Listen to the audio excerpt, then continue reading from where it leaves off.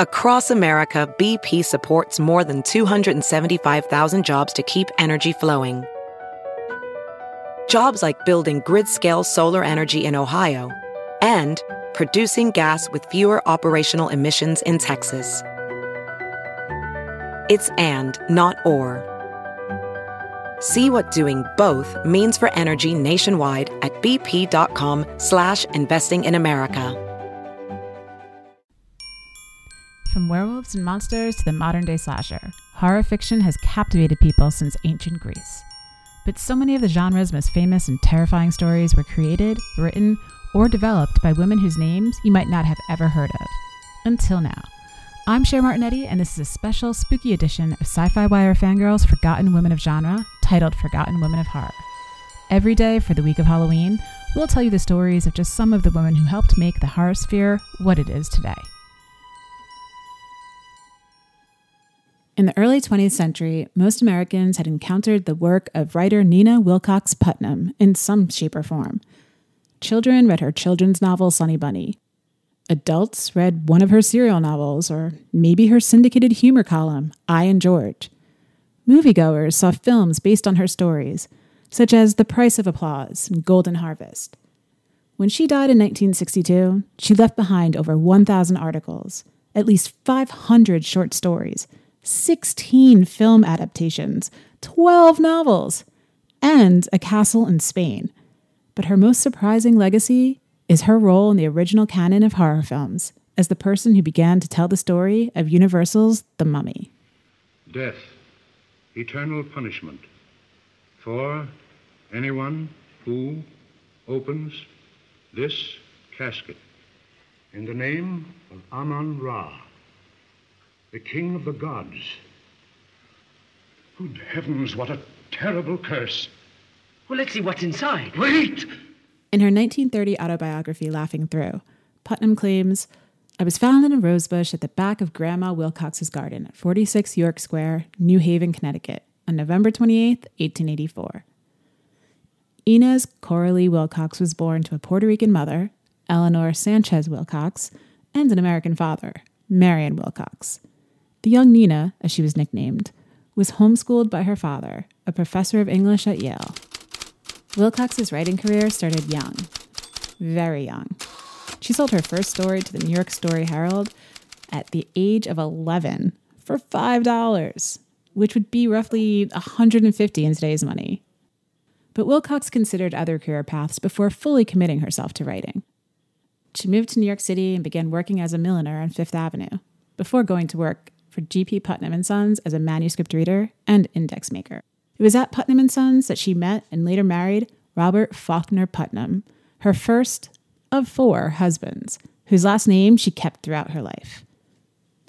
As if hat making and publishing weren't enough, the newly minted Mrs. Putnam also worked as an accountant, ultimately creating the first 1040 income tax form for the IRS in 1912. But her writing career soon became her main focus. Her first novel, In Search of Arcady, a romantic comedy about a Scottish earl falling in love with a traveling Romani vendor, was also published in 1912. The novel reflects Putnam's sly sense of humor and sensationalist approach to storytelling. One chapter's title promises that it, quote, is even more melodramatic than Chapter 13, end quote. She wrote at least a novel a year for the next 11 years, spanning multiple genres and audiences. She also began writing regularly for newspapers and magazines. The Saturday Evening Post published many of her short stories and articles, including her account of being diagnosed with tuberculosis as a young woman and being given only 2 years to live. Written in the vernacular and humorous in tone, Putnam's account would fit in seamlessly in today's era of tell-all long-form confessionals. Her humor column, I and George, about the trials and travails of a fictitious couple written from the perspective of the wife, was wildly popular. It appeared in 400 newspapers across the United States during the 1920s. Her career in film writing began with her work on Graft, a 20-episode long film serial released in 1915. In an unusual move for the time, each chapter of the serial had a different author. Tragically, Graft is now considered lost, but Putnam's work soon became in demand in Hollywood. In Search of Arcady was adapted into a film starring Billy Rhodes in 1919. And 3 of her stories were also adapted into films: 2 Weeks with Pay, The Beautiful Cheat, and Slaves of Beauty. She also wrote the screenplay for 1920's Democracy, The Vision Restored, a story of a financial magnate's internal family struggles. Kind of sounds like a precursor to Succession. But the bulk of her work for Hollywood were the screen treatments that gave her a story by credit in 10 films. With her prolific and successful career, it's no wonder that when Universal was seeking a new story to add to its horrors, they reached out to Putnam.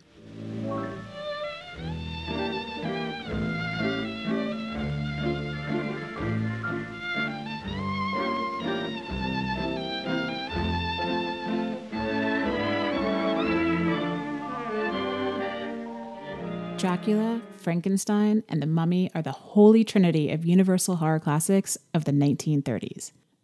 And because Dracula and Frankenstein are based on novels, it's sometimes thought that The Mummy is based on the Arthur Conan Doyle short story, The Ring of Thoth. But that is incorrect.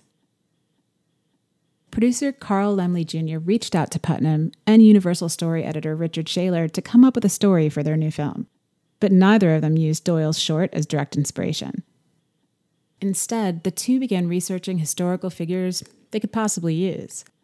They came across Count Alessandro di Cagliostro, an Italian 18th century occultist popular in the courts of Europe.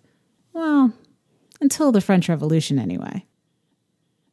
The Inquisition sentenced him to death in 1791 for his attempts to create what they called an Egyptian Freemasonry organization in Rome. But Pope Pius VI commuted his sentence to life imprisonment. While Cagliostro did die in prison, rumors that he had somehow escaped death and became immortal through his occult practices persisted for decades later. It was that very rumor that intrigued Putnam and Shaler. Their 9-page script treatment, Cagliostro, featured an immortal Cagliostro living in San Francisco who had survived through the centuries by injecting himself with nitrates. As an internal Universal document, this treatment has never been made available to the public. But it also supposedly featured Cagliostro as a mad scientist preying on beautiful young women who reminded him of his long-dead lover. That was the treatment that was given to screenwriter John L. Balderston. Balderston, who had covered the opening of King Tutankhamun as a journalist, decided to marry the concept with the then current trend for all things Egyptian. He relocated the story to North Africa, renamed Cagliostro to Imhotep, and turned the main character's quest of vengeance into a quest of lost love. Whether or not Putnam agreed with these changes is not known, but given her prolific output of screen treatments and the fact that her only screenplay was based on someone else's story, it was likely that it was just par for the course in her experience. Nevertheless, without Putnam's vision of a horrifying, immortal Cagliostro, we would not have gotten The Mummy. The Mummy. Is it dead or alive? Human or inhuman? You'll know. You'll see. You'll feel the awful, creeping, crawling terror that stands your hair on end and brings a scream to your lips. Nothing on earth like The Mummy.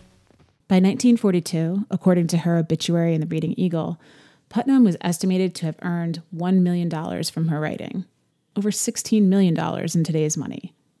While her output slowed as she grew older, it never stopped entirely. She left the United States from Mexico around 1946 and remained there until her death in 1962. And although she spent the last 6 years of her life largely bedridden, she reportedly wrote until the very end. Nowadays, much of Putnam's work is pretty hard to find, despite the amazing breadth of her output. But The Mummy endures as a testament to her ubiquity in the early 20th century America, whether the monster is Cagliostro or Imhotep. Forgotten Women of Horror is a production of Sci-Fi Wire Fangirls and was written by Claire McBride and narrated by Cher Martinetti, and produced by Cher Martinetti. Follow us on Twitter and Instagram at Sci-Fi Fangirls Pod and at Sci-Fi Fangirls. You can find this and so much more at sci-fifangirls.com. Be sure to subscribe to Forgotten Women of Genre wherever you get your podcasts.